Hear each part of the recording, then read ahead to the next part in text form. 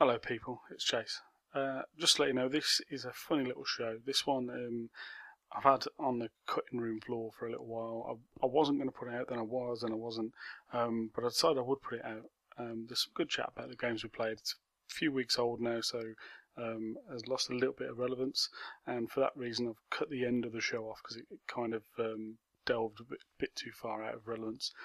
But yeah, crack on, listen to the good shit we've talked about, the games we've played from a few weeks ago, and yeah, there's no real ending, so enjoy.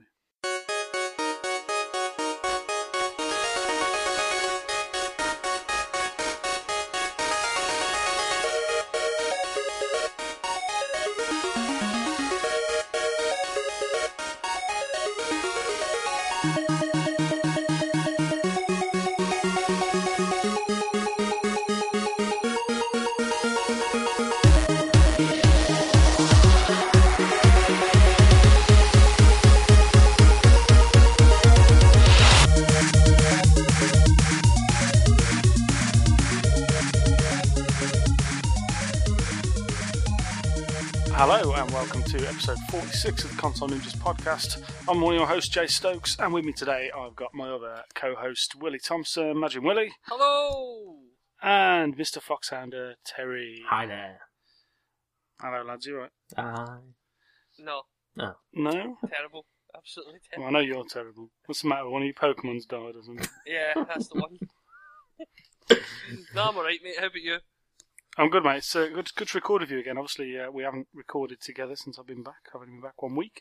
But, yeah, we're back on together now. The original Ninjas, reunited. Nah, see, So, see from my point of view, mate, this is like the fish tank mode, mate. We both put back into the same tank, and I'm keeping my distance for you. I'm not sure now. Is this cunt who's been put in the room with me? Fair enough. It's not the fish tank out of Finding Nemo, is it? Best fish tank. Yeah. Anyway, we won't do the volcano dance. So let's try and do a little bit of a gaming podcast, shall we? So, yeah, as we mentioned last week, the day after we recorded, which was actually the week before, I don't know, the time just escapes me, Watchdogs was released, and I know I've been playing it. I know you've been playing it as well, Terry. I have indeed. Willie obviously is living in the past. Yeah, still, sorry, so man. he's never I'm just going to play go to the bog while you're doing this.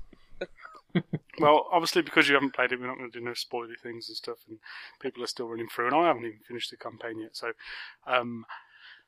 shall I talk about Watchdogs now, or should we come back to that in a bit? No, I'll talk about it now. Okay. Yeah, bear in mind I will slit throats for spoilers. Don't you worry, man. No spoilers will be had. You know my thoughts on spoiling. Yeah, so Watchdogs was one we've all had our eyes on for a long time. Obviously, it was talked about way before the consoles came out, and there was the whole thing of not being able to play it at Eurogamer last year when they said we could, and all sorts of stuff like that. So it's been highly anticipated by us all for the things it might bring in terms of the future of games and moving into next gen. It was meant to be the first proper next gen game. Whether it is or not, we'll see as we talk through this. I actually pre-ordered the game, which I don't generally do, so you can see that's how important it was to get into it early for me. So it appeared on the doormat when I came home from work on the day it released, and I put it in and I played lots and lots of it on the first day, as I'm sure lots of us did. And as you can imagine, with it being an open world game, Jace does it wrong, as always. Like all the other games, I find it so massively distracting having lots of things to do that even now, a couple of weeks on, I think I've only done 13 of 39 main story missions. Mm. So I've got a long way to go, but I've done lots and lots of different distractions on the side. How did you play it, Terry? Did you blast straight through the story? No, I did the exact same as how you just said. Must have played maybe the first 2 or 3 missions and then decided, ooh, there's other things to do. So considered doing all of those instead, and did the majority of those before I actually ended up going through the rest of the missions and actually finishing the story mode. So it's all good. Yeah, it wasn't like a lot of games where the first few missions are basically the tutorial. It did bring in different elements as you were going through and stuff, but it wasn't that massively tutorial-based sort of thing in the first few missions like you get on a lot of games. So that wasn't too bad. Yeah. So I suppose we can start off talking about the mechanics of the game, if you like. Sure. Do you want to elaborate on those, Terry, or do you want me to? Go for it. Okay. Obviously, as we've seen before, the whole thing revolves around a connected city. The one that's in the background of your chat right now.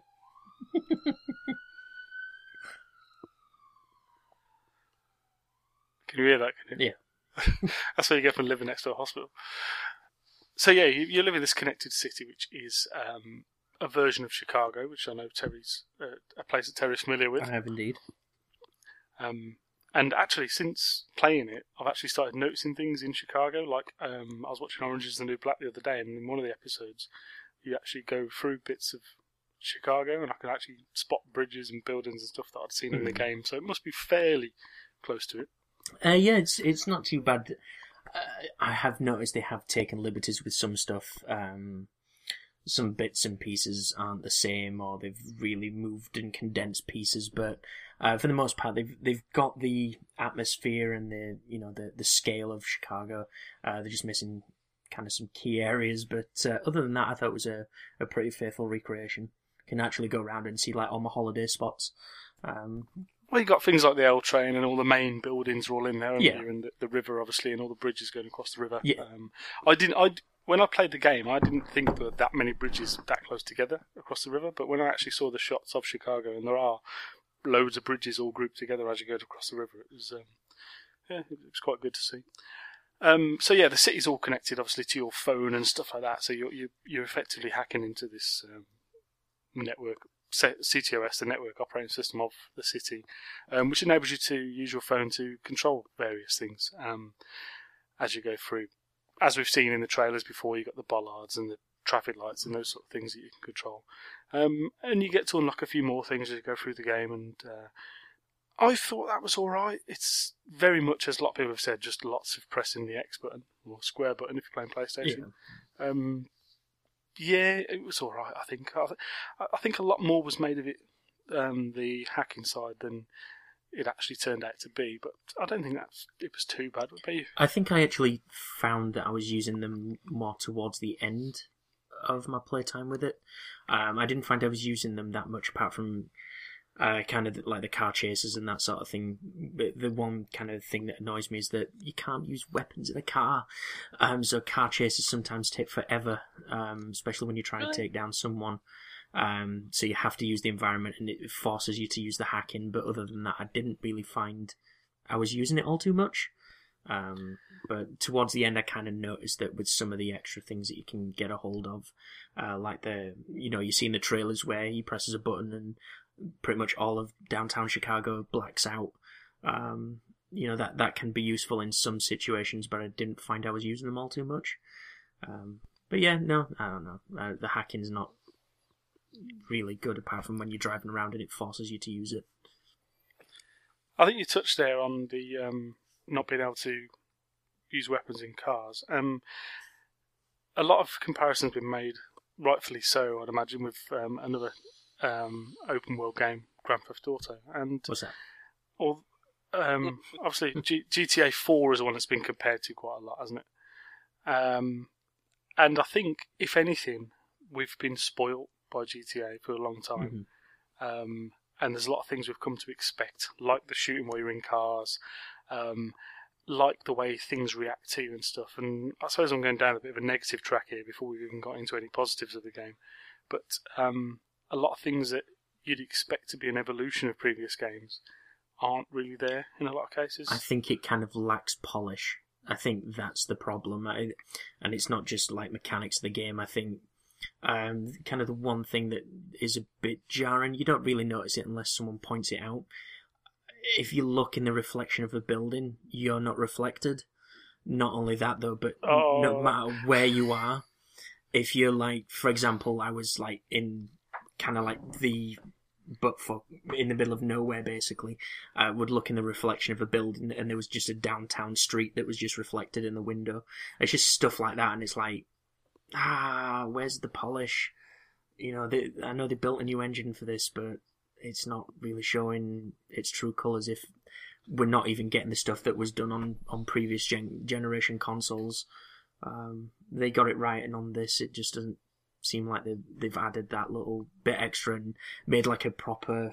I don't know where I'm going with this. I don't know. Do you understand the frustration? Like, I do. I fully agree, and then the reflection thing was one I was going to pick up on.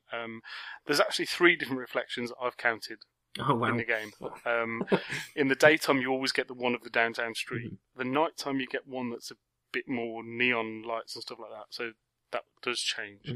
And I think there's one other one that I've seen. But yeah, no matter where you go and whatever angle you are, there's a static image for the reflections from the mirrors. And I think it's a bit of a cheap trick.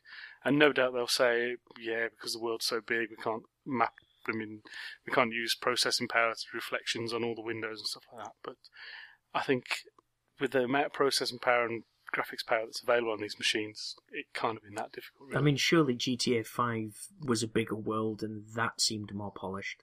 Or is that just me? No, I agree. I think I don't think the GTA world was as populous and as refined as the GTA 4 one, which this is more directly comparable to, with the darker, grittier sort of atmosphere. Yeah. But yeah, I think we need to really stop trying to compare the two, because I think if they'd made it too much like GTA and brought on too many of those things, then Rockstar would have gone on their backs. So, what can you do? Yeah. Well, there's not much else you can do, though, mate. It is an open world game. There is a lot of driving involved. Do you know what I mean? But you're right. Not every game can be GTA. I mean, GTA cost a lot of money and took one studio. That was all that studio made. Do you know what I mean? For a long, long time. This is like, I'm pretty sure they've shared with the Assassin's Creed team in some ways, have they not? It's fairly evident they have, yeah. They've used a lot of the assets, and I mean, what I mean is, I'm pretty sure there's been a lot of cross development going on there as well between the two. Whereas, as I said, you've got GTA came out, and as I say, that studio has done nothing. Everybody that works there has been working on that game, so not every game can be as good as that. Do you know what I mean? The thing I was going to say is, you were talking about obviously the no shooting while you're driving. Is that possibly because that's something that doesn't already exist in the engine, because there's no shooting in Assassin's Creed or driving? Yeah, it could well be, mate. I don't know. I don't know the ins and outs of the engine, but it just seems those little things that seem fairly obvious, not even from other games, but from police chases on films and things like that. Shooting people while you're driving a car is a thing that happens in like action in real life. Well, maybe not so much in real life, but certainly in action sequences in films and games. You want to walk about Glasgow, mate? No, I don't. It does have some good stuff to it. I mean, the one thing that I think kind of stands out with Watchdogs as compared to that other one, it does a very good job at making the world feel very lived in. Also, making the characters feel very personal. Even the NPCs in it, having being able to hack them and having just a brief snippet of information about each character and all being named differently and all that sort of stuff. I think it does a good job at doing that. Also, alongside that is the little conversations and stuff, and I've always liked that in those other games where you can just listen to conversations that are going on around there. But the vast diversity in subjects that these people are talking about in this world is really good. There was a guy talking about shagging a bird in there the other day I was listening to, and there's a guy talking about his vasectomy, and there's all sorts of random things people are talking about. People are talking about music, people are talking about cars, people are talking about all sorts of stuff. So yeah, there's all those little snippets into these imaginary people's lives, and even like listening to their phone calls and stuff like that. When you're hacking them, and when you're intruding on their privacy into their houses, when you get into those missions, there's some, you're getting those little snippets of people's lives. It just makes you think, there's lots going on in this city. Yeah, those intrusion mini games are the collectibles. Some of the craziest things I've seen in a while, but some really silly stuff in there. But no, I think they do a really good job at that. So have you guys been invading other people's worlds? Yeah. How's that go? So I literally know nothing about this part of it, so I'm quite interested. I've had it happen to me. I've not gone into anyone else's, but I did find at one point I just decided to turn it off. I mean, right at the very beginning, or like maybe a couple missions in, You try and access a mission, and something happens, and it says go to this area. So you go to this area, and then it says someone's hacking you.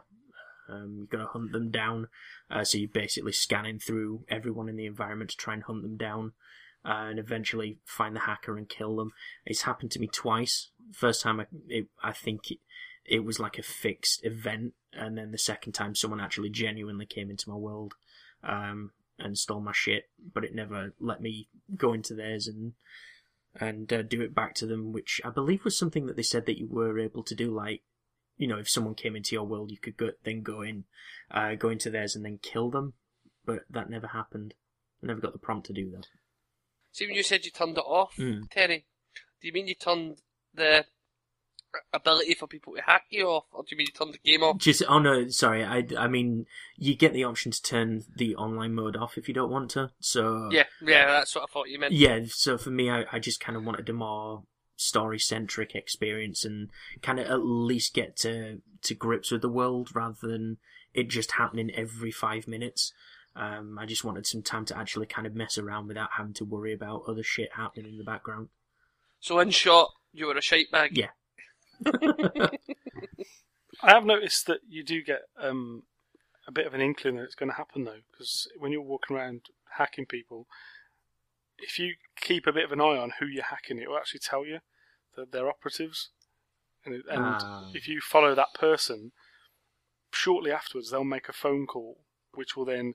Which I believe the phone call they make is actually somebody trying to get into your game.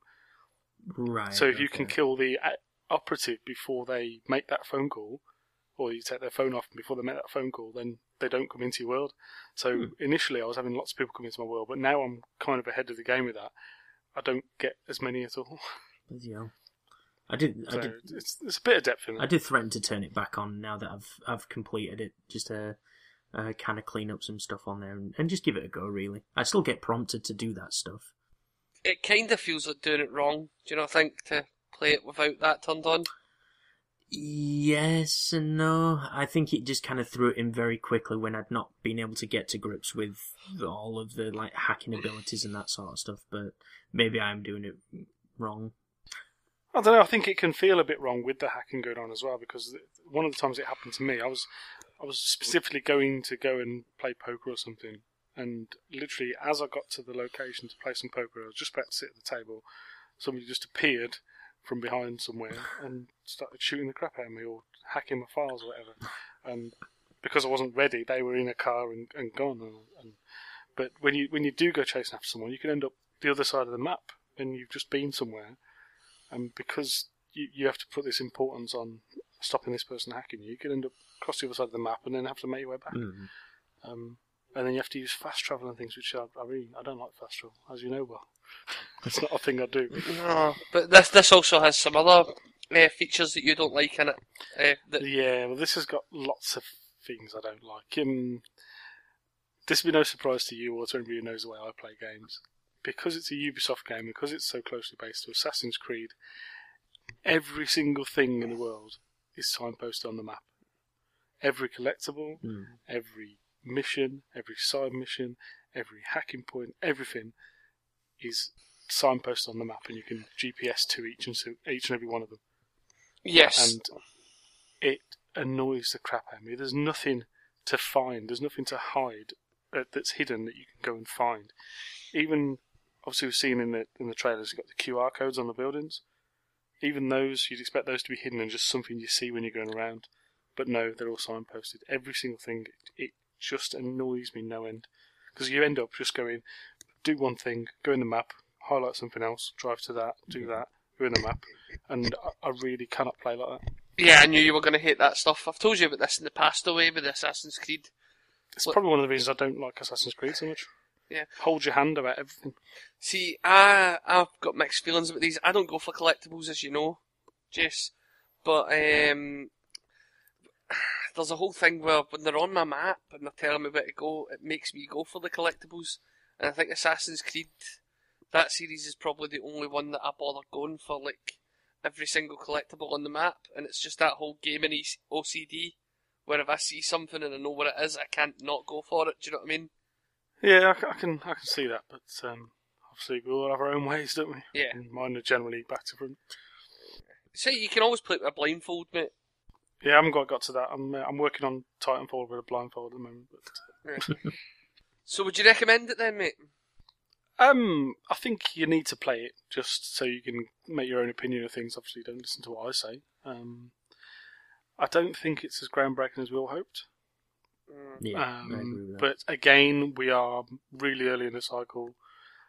It's a studio that doesn't really do this kind of modern open world thing. Doing it for the first time, really. So, did we expect too much? Quite possibly. Is it still an enjoyable experience? Yes.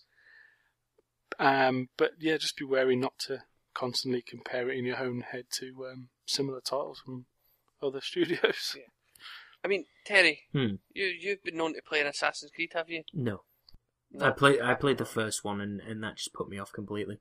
I was going to ask about, is there many links to Assassin's Creed? Because I know these take place in the same world. Apparently there is because I speak to someone that actually does play these games, there is a company in this called Blue, which apparently turns up in one of the Assassin's Creeds. Right. Whether or not, I don't think that gives too much away, but... No mentions of Abstergo or anything like that? Not during the story. I don't know whether it's something you could go out of your way to maybe find, but no. What's the name of the company in this, the security system? CTOS. Yeah, because I know when you play Assassin's Creed 4, there's an email, and it's that same mob that are that are supplying the security to the Abstergo company in the game. So I always remember that there was like a little link to Watchdogs already before it came out, but I was hoping there's a bit more. Maybe someone like Dash, who's played a lot of Assassin's Creed, can elaborate that next time. Mm. Do you know what I mean? But yeah, do want. Isn't it out for the 360? Yeah, I'm planning on playing this in the 360. It's still going to be a while yet before I get an Xbox One, and by the time I do, there's going to be so much else out, and no one's going to be bothered with the online stuff on this, are they? So I think I'm going to grab this on the Xbox 360 for now to satiate myself.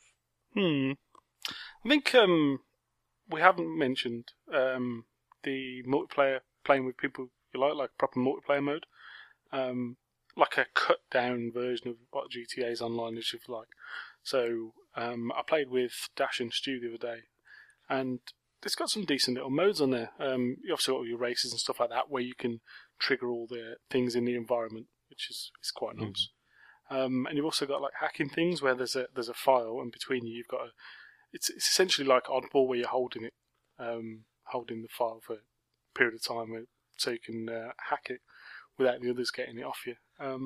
That's quite good to play in this sort of vehicle-driven and weapons-driven sort of environment. I take it you never have to do any actual proper hacking. Like, there's nothing that even mildly, like, no mini games. The nearest thing is a mini game where you have to, like a bit of a circuit diagram. You've got to link things around to open gates to hack your way into things. The way you do when you're really hacking in real life, yeah. Mm-hmm. Yeah, as you do, yeah. There's interesting things like, obviously you can hack into all the cameras in the city, and sometimes to open stuff you need to get a different viewpoint, so you can hack into a camera that hacks into another camera that you can't see but the other camera can see, which gets you an angle above or below where you are, or from a different side to see the things you need to unlock to get into the next part. So those sort of mechanics are really good and really enjoyable. And like Assassin's Creed 4, there's like 28 computers that you can hack in the Abstergo building. Each one to get in and read like through the files that are locked in it and stuff like that. But there's like 3 different hacking mini games that you need to do on all these computers and stuff. So I just think it would be quite funny if a game like Watchdogs that's about hacking didn't have as much hacking in it as Assassin's Creed that isn't about hacking. Sounds about right. Yeah. So one of the bits in the game that I do really like, I want to get your opinion on these, Terry, is the gang hideouts. You have to infiltrate an area, and there's a specific person or persons who are a target within this hideout, and there's generally loads of armed people, and there's lots of things you can trigger and lots of things you can get a different viewpoint on to use to your advantage. I've really had lots of fun with those. I've nearly finished all of those because they are a fantastic thing, and there's a lot of those that do the same sort of thing within missions as well, but they're really good. Yeah, it's the good thing about this game, I think, that does it different to any of the others is the fact that it does allow you to strategize your way around these environments and kind of through these little events, like you say, about the gang hideouts and that sort of thing. And I've had people that can actually do these gang hideouts without actually stepping foot into them, which I think is pretty crazy. But I don't know about you, I don't tend to go into these situations all gun blazing. I prefer if I can take a stealthier approach to things, that I'll do that. So I usually just arm myself with like a silenced pistol and just go in there and just take them all out one by one. I like to do as much as I can without actually going down and firing a shot. Mm-hmm. So obviously you can attract people to different things by making things move. That'll make them all gather, and you can set a proximity mine or blow something up there, and those sort of things. I try and do as much as I possibly can without actually firing a shot. Mm-hmm. Even to the point where I've gone and caused some trouble, so the police are after me. I've gone up high somewhere where the police can't get to me and the baddies can't get to me. The police come in and they'll actually have a scrap between the police and the enemies that you're after, and you don't have to do anything; they just kill each other. So doing a bit of that is really quite good. Oh, but that brings me on to the police and the AI of the police things and the chasing of the enemies. Okay. So we've all had a police chase in other games, various other games where the police can chase you around. Generally, you get like different levels of different amounts of police, don't you? You go like 1 star, 2 star, whatever, all the way up to all hell's breaking loose. This one tends to do it slightly differently, whereas as soon as you've got any sort of wanted level, every copper in the world is after you. Yeah. And then they call in a helicopter, but it's only ever one helicopter. Maybe they've only got one. There's a really good trick for just getting yourself away from things and getting rid of the helicopter. And once you learn that, you can get away from any number of police with any wanted level. It's a bit broken, the AI. I think you have to play it yourself. I'm not going to spoil it too much, Will, but once you play it yourself and you work out the AI of these things, work out the little tricks, it's just too easy to get away. It always kind of has been with again, it's like you're comparing it to Grand Theft Auto, but I think the thing I'll mostly be comparing this to is the Assassin's Creed series. Mm. But it's always been like that. The guard AI in Assassin's Creed's a bit dumb as well, and there's it's just like that when you have got a load of people chasing you. You can drive down an alleyway, turn your car off, and just sit there in your car. The timer for them not be able to find you will count down. It'll get to 0 as they're sat right in front of you. Then you can just drive off when they're watching you. And you're like, well, hang on, 2 minutes ago you wanted to shoot me in the face. And now you're not bothered. Like literally within the space of 2 seconds. So, it all seems a bit broken and a bit back to front to me. I don't know, I think I've moaned enough about this game. Just wait until Watchdogs 2, they'll all be polished off by then. Because it's inevitable. Oh, I'm sure. I imagine there's some sort of allusion to that at the end, without any spoilers. I wasn't even saying it for that. I'm just saying about the fact that it's sold 4 million units in its first week, so I think the sales figures will pretty much tick all of Ubisoft's, boxes. I think they'll just basically say, yeah, this is going to become a fucking annual franchise, just like Assassin's Creed will be. Well, best order number 2 and number 3 now, then, because they'll be here.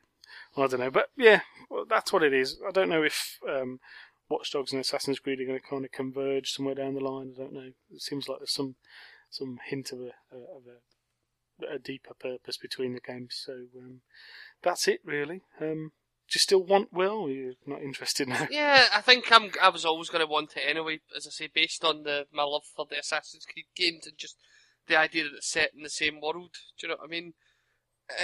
You maybe made me a bit less excited for it, and it's probably going to be even worse because I'm going to be playing this on the Xbox 360, and by all accounts that's vastly inferior to it, isn't it? So is that still loading on a cassette tape, or is that a CD? Horrible cunt. But yeah, I'll still be playing it. It's either going to be this or Murdered Soul Suspect for me next. So. I don't know. I definitely do want to play it. And maybe a bit of a comparison with what we've said with the 360 version might be nice as well. Imagine the 360 version was better and had all the shit that's missing. Could well be, mate. It wouldn't surprise me at this point. It's definitely, somebody's got it. It's not in this game.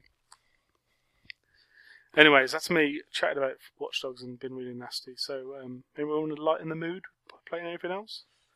Yeah, so I've been away for a while. I've just been grooming my beard for a bit. But is it down to your knees? Yeah, basically, yeah. I look like a member of ZZ Top. It's all going good.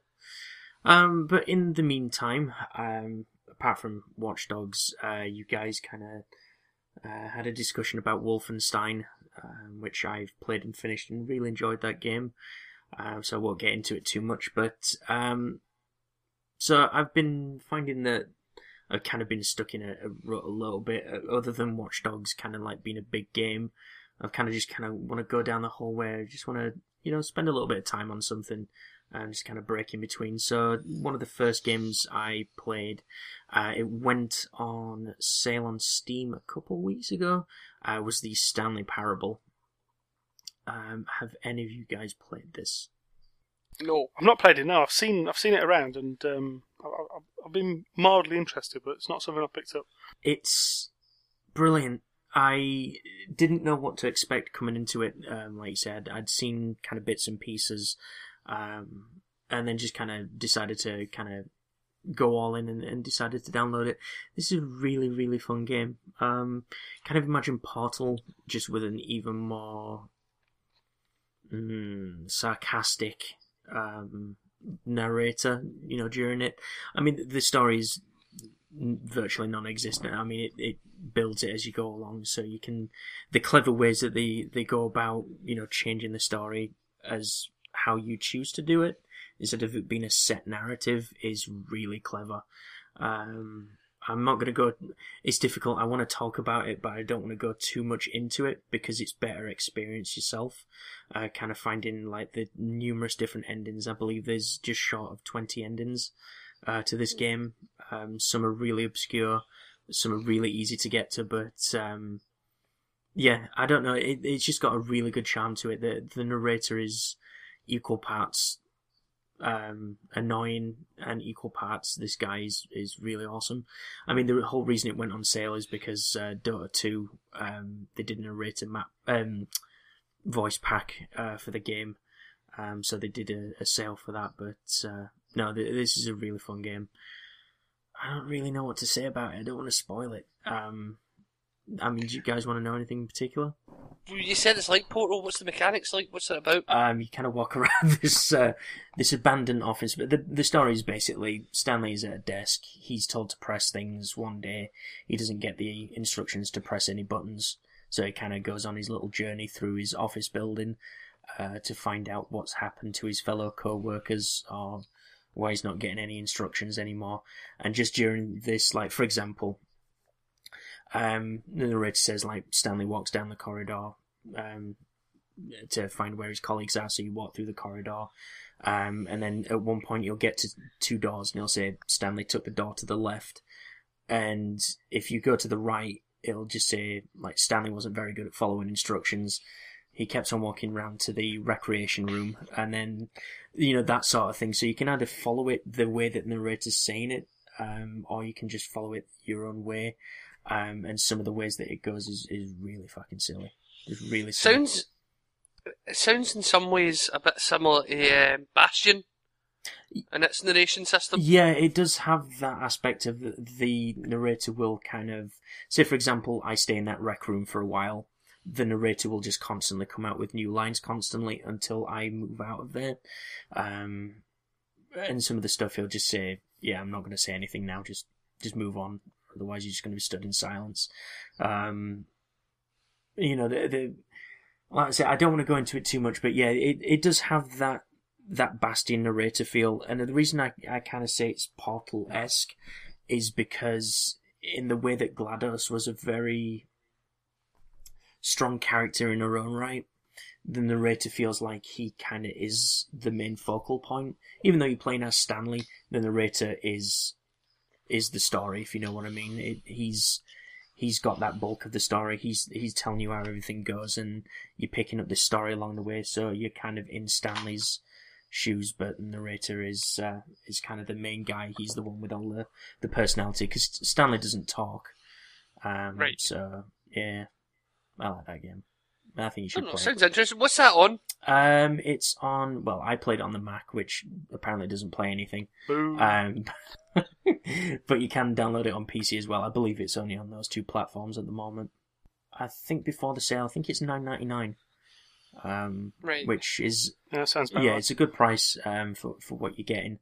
But it's an absurd game. But some of the things in there. Have you completed it, or are you still going through? There's no real completion, because once you finish one story, you just immediately go right back to the beginning again, just so that you can kind of find some more of the endings. But I've found about a dozen of the endings. I think there's still a few more to go, but you've got to do some really obscure stuff. So I mean, I was looking on some YouTube videos just out of interest, just to see what some of the other endings were, or like some of the things that you had to do to get to the other endings, which are pretty obscure. But no, it's good. I would encourage people to play that game purely on you can spend 5 minutes with it, or like the first night I downloaded it, I spent probably about 3 hours playing this game.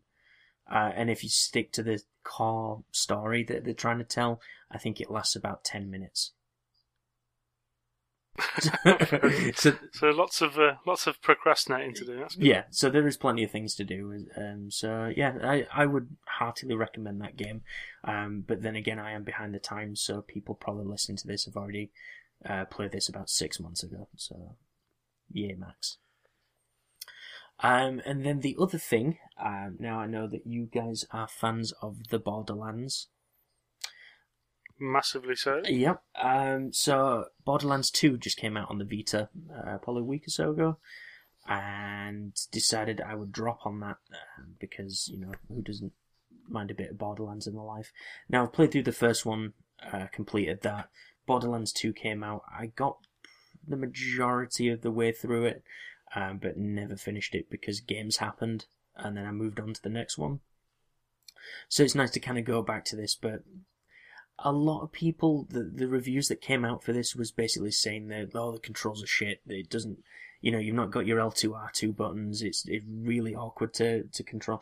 It's absolutely fine. It's, for the people that are complaining, and, I'm hearing that people are complaining, it doesn't look as good as what it does on the PC or the consoles. It's not going to. It's a handheld, it's a handheld console. The fact that they've managed to port such a big game into such a small device is mind-blowing. You get the main game, you get I think there was 2 DLC packs with it, like expansion story packs, and some character packs as well that you can download as extra characters. But yeah, I'm having a lot of fun with that. It is cross-save, so anything I do on my PlayStation 3, go over to my Vita, I can carry on while I'm supposed to be at work, actually working, and then come home, do the cross save, and continue on with the console. I know what you mean now, Terry. Yeah. It's a dangerous move, I think, with putting a game like this. Certainly, if I had a Vita and I had the ability to play it at work, I don't think I'd ever get any work done, because I do love the Borderlands. It's dangerous. Dangerous. It really is. And like I said, they have cut back on some things. Like I say, yes, the graphics aren't going to look as sharp as they do on the console counterpart, but for what they've done with it, they've managed to make it work. Bodies don't stay in the environment, but it adds that little added extra of they'll just explode. They'll just explode into a million pieces, no matter what you do. I think that's kind of got that Borderlands humour, like, I could punch someone and just punch them up until a point of where they just explode into like blood and guts. Just silly things like that. But yeah, I think that, and when Minecraft comes out for the Vita in August, I think my life's pretty much going to be over. It's doing it right. I think if we want to talk about the Vita, that's having a really good showing at the moment. Like what they're doing with that and all the indie games. PlayStation Plus is adding a bunch of games to it as well. your love trousers, that's a pretty good game to play on the Vita. Yeah, I played a bit of that on somebody's Vita. It's really It nice. is. But yeah, it's coming into its own, that little handheld. But Borderlands is kind of the first game in quite a while I've thought this is really like technically impressive what you've done and how you've managed to fit this really expansive open world game, onto this handheld console. At one point when Borderlands came out, you'd think, oh, this is really, I wish there was a version that could kind of take anywhere with you. Now you've got that, and, the controls on it can be a bit finicky at times. You've got the L2, R2 at the rear touch panel. So if you're holding it wrong, that can be a bit of a pain. So I can kind of maybe lob a grenade once every so often without realising. And then you've got your character's special ability. That's like a press of the screen on the front. So if my thumb slips or something off the tiny analog stick, that can cause a bit of a problem. But no, there's my sunshine and happiness in between all this misery. Has it got co-op? Because obviously that's our favourite thing about Borderlands, the fact you can play 4-player co-op. Can you link up? Yes, 2-player, I believe. Still not bad. It's better than not. Yeah. The fact that they allow you to do that again is pretty good. But it's 2-player co-op as far as I'm aware. But at least you can kind of go through it with someone else. Yeah, that's cool. I've been looking at pre-owned Vitas and stuff recently, just as a potential purchase when I could afford it, and the price is coming down nicely now. The new ones come out, some of the old ones are a decent price, and I'm like, I might not bother now. This could be dangerous. I think it can be. I couldn't get a Vita. I don't think I'd be able to look my Pokemon in the eye. There is that as well, but I think after a while you'll get over the guilt. Yeah. Just leave them to starve. But yeah, there's obligatory Pokemon reference of the show. There you go, you see. Cool. Thanks, Terry. That's good things to know, actually. Good things to know. Will, you've been playing some games, I believe. Tell us all about it. Right. I'm going to give a fair warning here, right?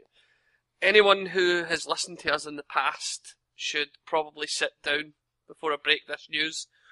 But, yeah, I have been playing Dark Souls 2. What? Yes.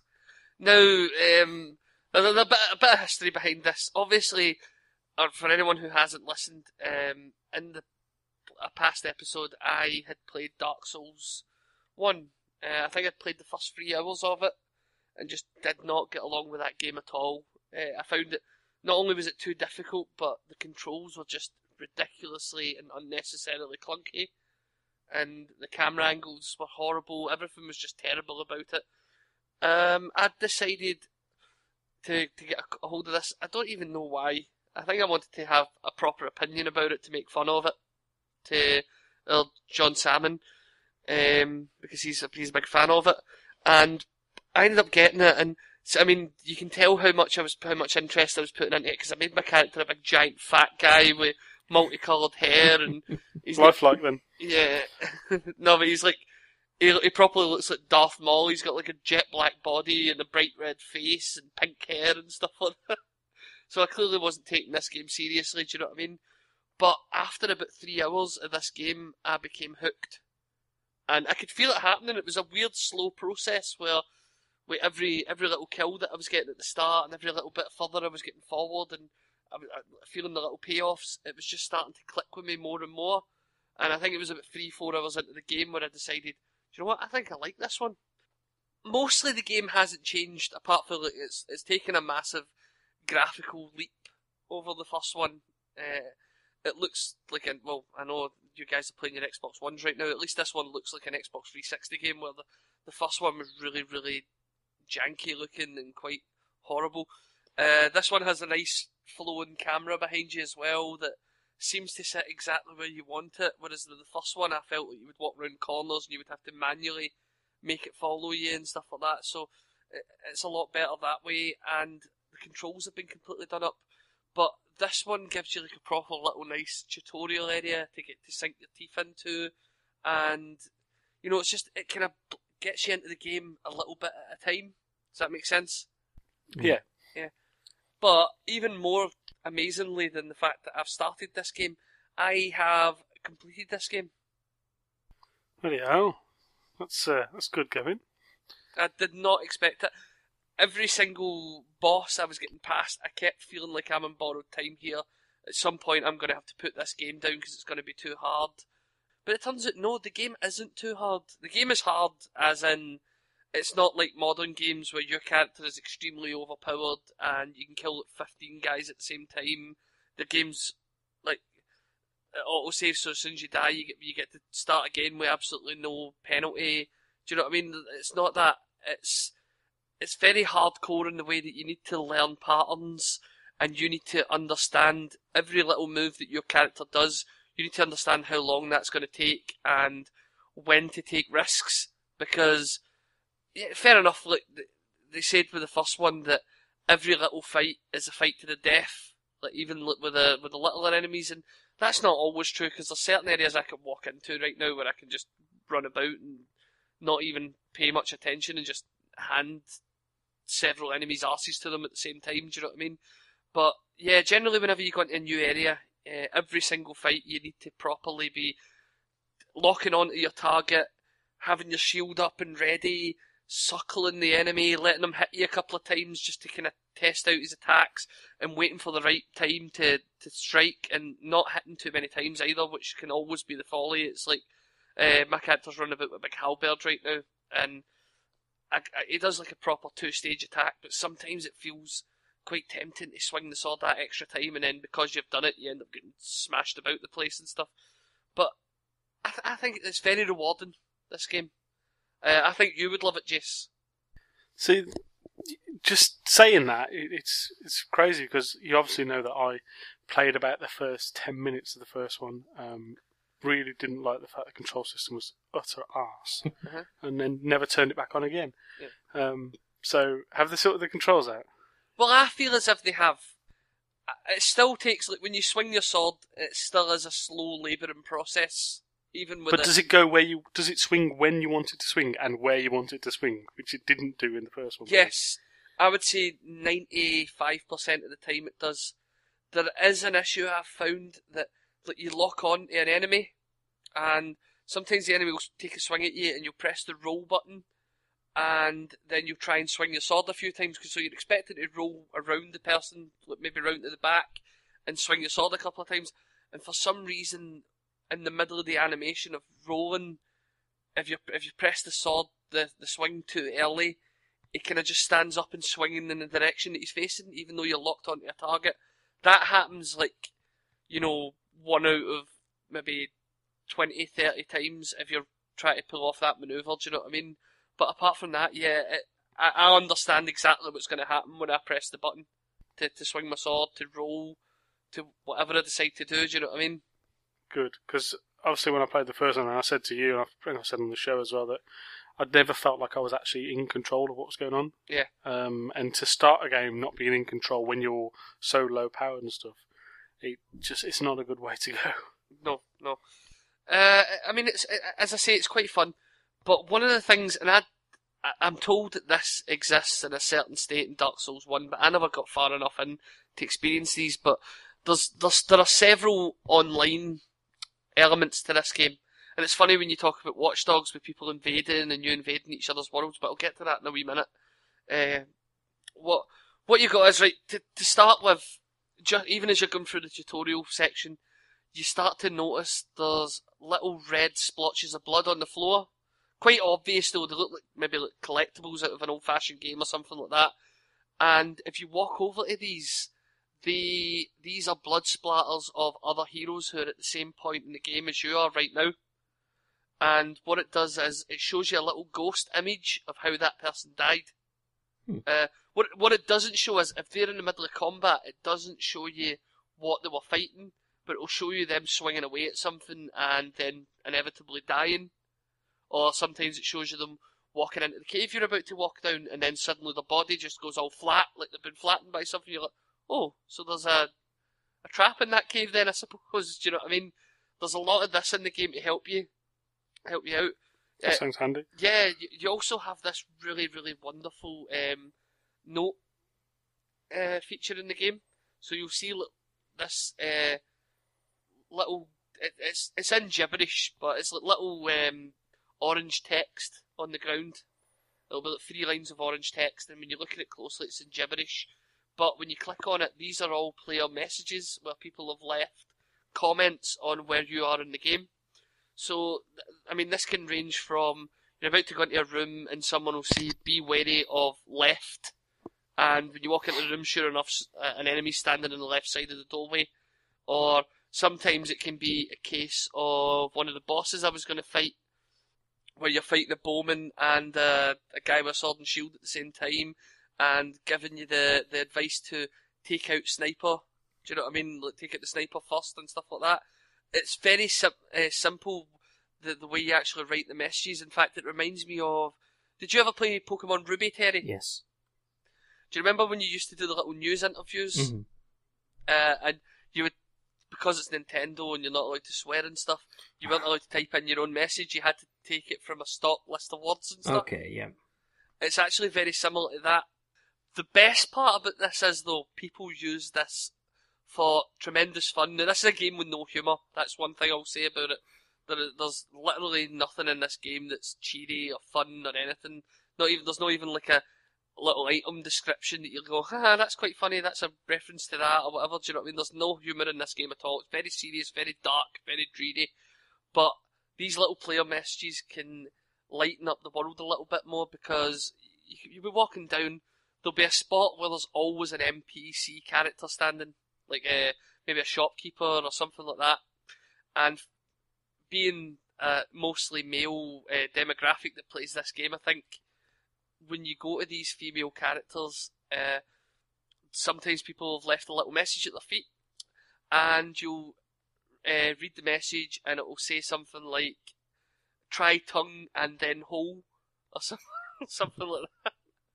Do you know what I mean? Or enter butthole. Do you know what I mean? Stuff like that. There's a lot of that going about the game. I've left a lot of messages, and you also get benefits for leaving these messages as well. One of the key things in Dark Souls, whenever you die, we all know you lose your souls. I take it you've heard this. No, I didn't get that far. Right. Well, your souls are your experience points and your money all rolled into one. Every time you kill an enemy, you get a certain amount of souls from them. But every time you die, you lose the souls that you were carrying, and they stay in a little green orb wherever you died. You need to then make your way to that place, kind of like Warcraft style, where you would have to go and look at your body. Yeah, do a corpse run. Yeah, you need to do a corpse run, get round and get it.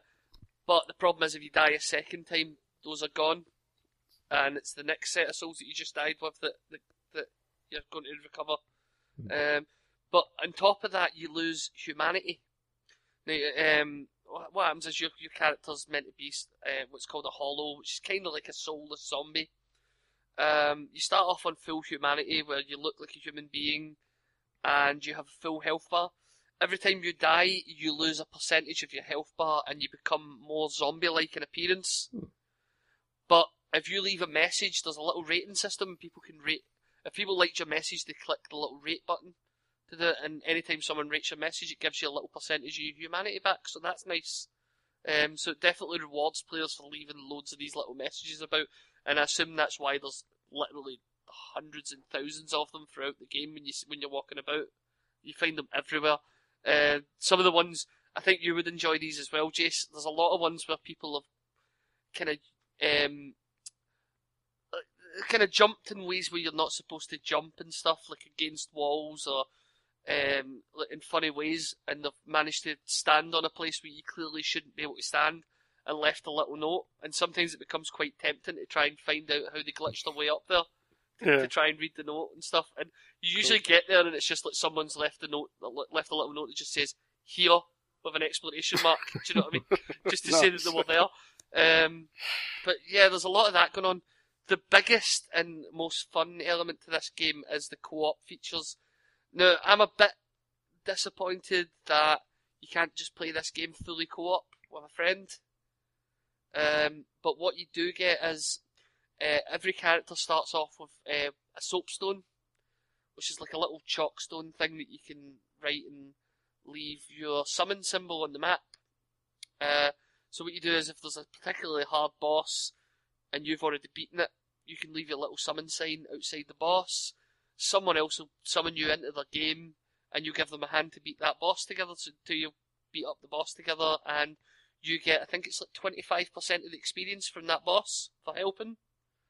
There's other benefits as well, because you get little covenants you can join. You can join one covenant in the game, and each one gives you different benefits. Sometimes it's for helping players, sometimes it's for doing less savoury things. But yeah, sometimes the players also getting benefits for that as well. But it definitely meant a player like me, who's completely unexperienced, although I'm enjoying running about the map, fighting the standard enemies, you do come across some of the most horrendous bosses in Dark Souls. And, you know, I always try them myself a couple of times. Quite a few of them I did manage to beat by myself, but I would say at least 70% of these bosses that I fought in the game, I fought in co-op with at least one other player. Yeah. The only problem with this is there's no chat. There's no party chat. There's no in-game chat. Doing it wrong.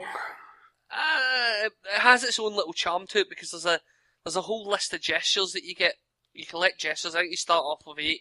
So like a little bow, a little wave, you know, all that kind of stuff. And as you meet other NPCs in the game, I think almost all of them in the game teach you a new gesture and stuff. And sometimes it's quite fun. Someone joins your game, you give them a little bow, and then you point where you're going to go, and then you're all kind of running together, and then you get to the boss, and just before you walk into the boss room, you'll all start doing like little victory dances and stuff before you fight them and stuff like that. There's a lot of fun to it in that way. The other aspect to this was, and I said, obviously some of the covenants in the game are to help you play it in co-op with other players. There's a game invading aspect to this game.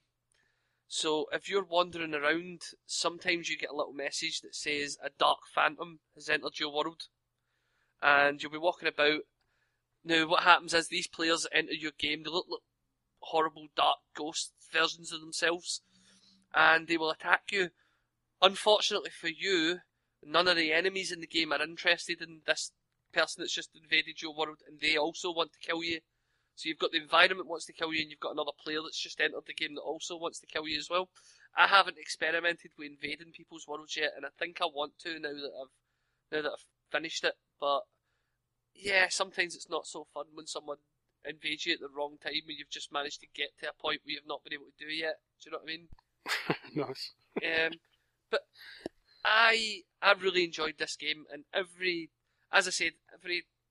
boss I was getting through, I was like, yeah, at some point this is going to beat me, I'm going to have to give up on it. But no, I think the difficulty curve on it is good. I don't recommend this to people who don't like that haven't been playing games properly for quite a while and stuff like that. Do you know what I mean? It is definitely a hardcore game, but I don't think it deserves to be called a hard game, because it's not about it being hard. It's just about learning the system, and once you learn it, it's like that bit in the Matrix where Neo suddenly gets it. Do you know what I mean? The game I think there's somewhere around about maybe the 5-6 hour mark, maybe, where the game just suddenly clicks and you go, right, I get it now. This isn't hard. I just need to do this. It's always good when you get that in a game. I've had that in a few games before, and you know, you feel at one with the game, you know, and you understand the systems and stuff. Yeah, and I certainly enjoyed, and you take a certain pride in your character. I think this happens. It's different from a lot of other things because, like, yeah, you play Halo, and you've unlocked certain armor mods and stuff like that. And you like going into the multiplayer maps and people seeing your character, but there's a certain pride you take in getting like some cool weaponry, some really cool looking armour, because you know you're summoning people into your world to see it and stuff. So there's a lot of that goes on, and I really enjoyed all that stuff and seeing what other things other people had. A lot of times people were coming in with like clubs that were twice the size of my character, and I'm like, what the hell did they get that? Do you know what I mean? And it kind of spurs you on. I will admit though, Jace, and I know you're going to say I was doing this wrong, I will admit to having used a guide several times in this game. Will. Are you trying to get yourself thrown off the podcast? Don't say the G word. Yeah. What I will say is, I never went into an area and used the guide straight away, right? I've always gone into the area and attempted. He always had a sip of his beer first before he used the guide. I think 2 different areas I got stuck in. Like, properly stuck. You've went about everywhere, killed everything, feel like you've searched every single place, and just got so frustrated that it's either I check a guide or else I'm turning this off and it's not going back on. Do you know what I mean? And so I used a guide a couple of times for that.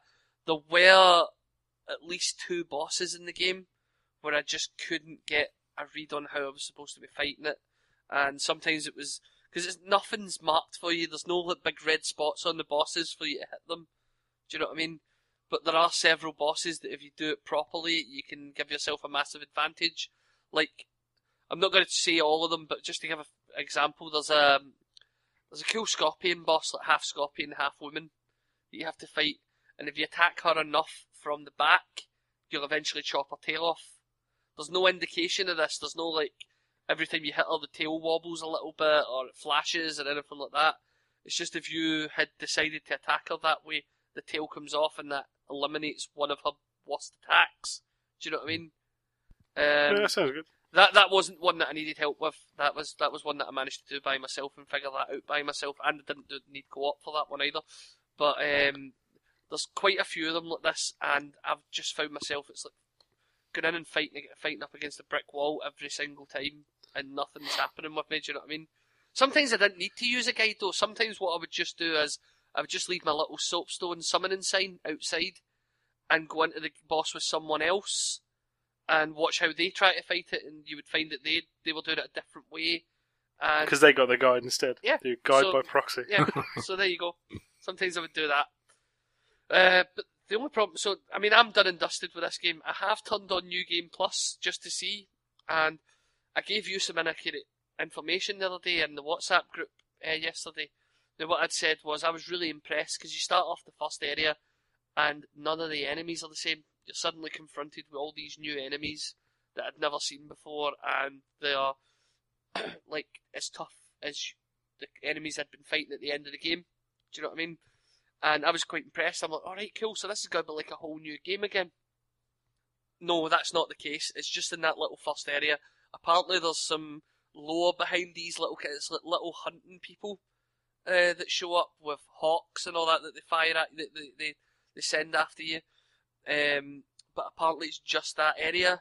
And then, as I said to you last night, I've played New Game Plus for about an hour, and I am where I was about 5 hours into my first playthrough, so it just shows you how much I've picked up now. But none of the enemies are different. Everything is in the same place. They've just done that thing where they've given them all more HP and given them all more strength. Do you know what I mean? And I don't know. I'm not disappointed, because that's kind of what you expect from a New Game Plus. But that first area gave me a lot of hope and actually made me feel like I was going to play it all on New Game Plus. Oh well, at least you've had a look now. And thing is, mate, you've had a lot of hours out of that game for the price of it. I think it sounds like it's really worthwhile. Yeah. As I say, I'm incredibly proud of myself, and you get a nice 100G achievement for beating this game as well, which They're is nice. Nice, aren't they? You definitely deserve it. You deserve the 100. Although I've only got 430 in total of the achievements in the game after playing it for 65 hours. But you know me, I'm not as bothered about the actual achievement values. I'm just happy to have that little 100G achievement to say that I've beat Dark Souls. That's my little badge of honour. Do you know what I mean? And that, well, I imagine there's ridiculous achievements in there, because John the Fish plays it all the time, so there must be obscure achievements that you only get from playing it millions of hours, because that's what he does. Well, I think you need to beat the game 3 times for a start. You need to find every covenant. I know that I haven't found all the covenants, because they're all scattered about. It's like NPCs that you talk to in the middle of dungeons will give you the offer to join them. There's also things for like learning every spell in the game and stuff like that. But there's a load of secret ones, and I can only assume that I haven't fought every boss, but there was most of the achievements are secret when I first turned this on, including all the bosses that I've already fought. And there's about at least 9 of them that I've missed, and I can only assume that these are bosses. Now, I mean, one of the things about Dark Souls that I haven't mentioned is you can kill any NPC you want in this game. So I've been told that there's a dragon that you meet later on in the game, and he has a little chat with you, gives you an item, and sends you on your way, on your quest. Apparently he's a hidden boss, so if you aggro him, you can suddenly turn him into a boss and have a fight with him. I'd imagine like that's one of the achievements, and I'd imagine I missed a lot of these, and a lot of these NPCs are achievement worthy, do you know what I mean? The most interesting thing I thought, and a kind of funny aside, is in order to level up, there's a character called the Emerald Herald, who is quite closely tied to the main story of this game, and she's the one giving you your quest and sending you through the game and stuff like that.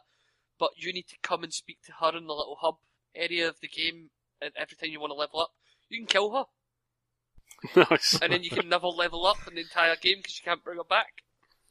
So that's interesting. Sounds like doing it really wrong. Yeah, imagine you'd done that at the start and you didn't realise. And you'd got about like 15 hours into the game and you were like, how come I can't level up in this shit? And someone told you, you'd be absolutely raging. You can imagine that definitely. for Dark Souls that'd be an achievement. Possibly. I know what happens though is, because my character, his soul is squeaky clean. I've never done anything bad, but basically doing these things, so murdering characters in the game, stains your soul a little bit, and the more stained your soul is, the worse you are of a person, the more likely you are to be invaded. Because when people invade worlds, they just press that they want to invade, and it just picks them a random player who's in that same area to invade. But the more NPCs you've murdered and the more horrible things you've done in the game, you're more likely to be invaded. So I'd imagine if you kept going about and doing this, you're just going to be every couple of minutes, you're just going to have someone come in the game and try and murder you. I want to do this. I want to have more stains than a 12-year-old's bed sheets, man. Yeah. There's other elements to this. Like people say that this game is a bit easier and stuff, and as I said, I don't know. I don't have much experience with the first one. I just think it's the barrier for entry, because a lot of people that I've spoke, a lot of videos I've watched, and people that have been speaking about it, it sounds like the bosses are all just as hard. Do you know what I mean? It's just that the controls are updated and it eases you into the game a lot better. But if people don't like the difficulty of this game, there are several ways to up the difficulty if you really want to. For instance, when you're choosing your class at the start of the game, each class is going to have a certain amount of levels already put onto them. So you're going to start off at, say, level 14 if you're this class, or level 16 if you're the other class, and it'll already have like points into their strength, points into their HP, stuff like that. You can start off as the naked character, where you literally start off with just your pants, and you start off at level 1 with no stats. Beautiful. And you have to fight things with your fist until you can find the sword, things like that. There's also a little stone tablet in the little hub world. There's a little hub place called Medulla, which kind of central in the world, and there's not any enemies that are going to attack you randomly. There's like a couple of places you can go in and fight things, but they'll never come out and attack you while you're wandering about Medulla and doing your shopping and doing your leveling up and stuff. But in Medulla, hidden around the back somewhere and down a cliff, and there's a little tablet, and you can join one of the covenants. And what this one does is actually puts it into like ultra hard mode. Doing it wrong. Yeah. So apparently more enemies are going to appear and come after you and stuff like that as well. On top of that as well, you get what's called bonfire aesthetics. I don't know what they're meant to represent in real life, but it's little things that you put into you burn in the bonfire, and it ups the intensity of the bonfire. Now I didn't understand what the intensity level meant, because every bonfire I kept coming across in the game said bonfire intensity 1, and I didn't know what this meant, but basically you up the intensity, and if you're playing your first playthrough, if you use one bonfire aesthetic on the bonfire, it upgrades every enemy in that area to New Game Plus versions, and then you use a second one and it puts them up to New Game Plus Plus. Do you know what I mean? So there's loads of ways to make this game really hard if you So want. you could make it unplayable as fuck, really. If you wanted to. If you want. Do you know what I mean? If you're complaining about the difficulty of this, activate the hard covenant. Start off as the naked version. Do you know what I mean? There's loads of things to do if you feel that you're so hardcore that this game isn't hard enough for you. But I think it's the right mixture of hard. It's the right mixture of difficulty, but with reward as well. Do you know what I mean? One question that I've got about these games, because I never actually played through the first one. How linear is it? Is it a real linear experience, or can you go off and do stuff? Or It's mildly linear, only in the way that right when you start off in the game, when you go through your little I can't remember what the name of the area is, but there's your little standard tutorial area where there's little carved things you can read that tells you all the buttons of the game while you're doing it and stuff like that. You then get through to Majula, which is the hub world, and from there, I think from the start of the game, there's at least 2 paths, but there's certainly 5 that link off of Majula in total, but not all of them are accessible straight away. Some of them you need an item, some of them you need a special ring that lets you drop down the well and not kill yourself at the bottom, although it will leave you with like a ball hair of health left. But you definitely have at least 2 areas you can access straight away, and quite a lot of the times when you beat an area, there's a couple branching off of it, so there's a lot of options on what route you want to take through the game. A lot of the bosses are missable as well. Do you know what I mean? Because sounds like a good thing. what I will say is the game, especially for the untrained eye such as myself, the game can feel a bit aimless if you're not paying attention to what the characters say, because there's a lot of, in my opinion, there's a lot of kind of douchey, like, darkness going on in it, like the way that the characters all talk to you and that kind of deliberately try to sound really epic and really dark, do you know what I mean? And I got to the point where a lot of the times I was skipping the dialogue because it was boring me. Listening to them. It's my kind of game, not yours. Yeah. What I didn't realise is there's a lot of the story laced into these little conversations. This game has 2 cutscenes in it. That's not strictly true. There's a mini cutscene in the middle of the game where someone drops a ladder and for some reason it goes into a cutscene to do it.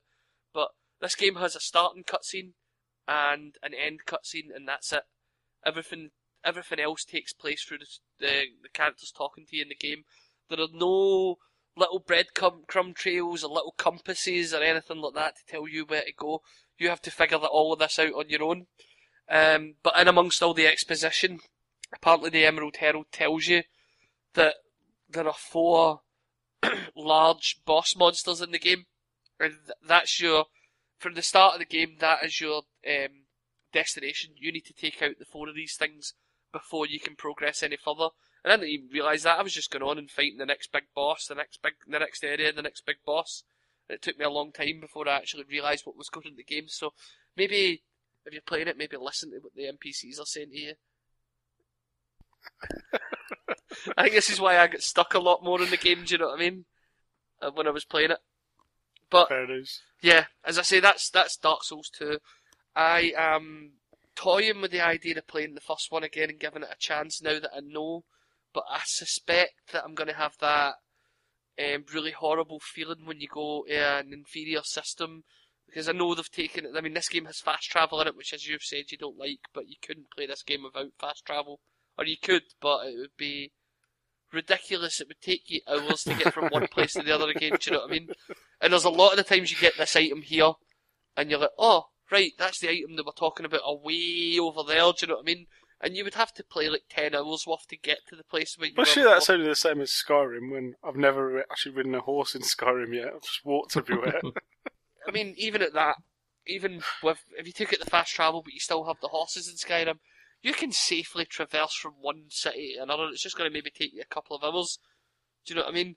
But in Dark Souls, no, it's not that safe. You're going to have to fight all those enemies. And as we've mentioned, quite a lot of them are going to be fights to the death. That's not fun. I know that Dark Souls 1 doesn't have that in it, although you can level up at any bonfire instead of having to travel to that hub world to do it. So, and I know I'm going to not get on with the controls, but I'm very tempted to turn that on and see how I get on with it now that I've played the second one. Well, that's it. We've just got it free on Games with Gold, haven't we? So it's there. And I'm tempted to try and have a go on Dark Souls 1 again. Even though I've still got it on my PC, I'm never going to turn it on again. I might just try it on the 360. I might have better luck with the controls on there. The only problem is that's like the tutorial, and that took me 2 hours the first time. It might not this time now that I know the game thoroughly, do you know what I mean, from the second one, so I don't know. I know you've got the what have you got to lose because we just got it for free, but, you know, quite a few hours of my time.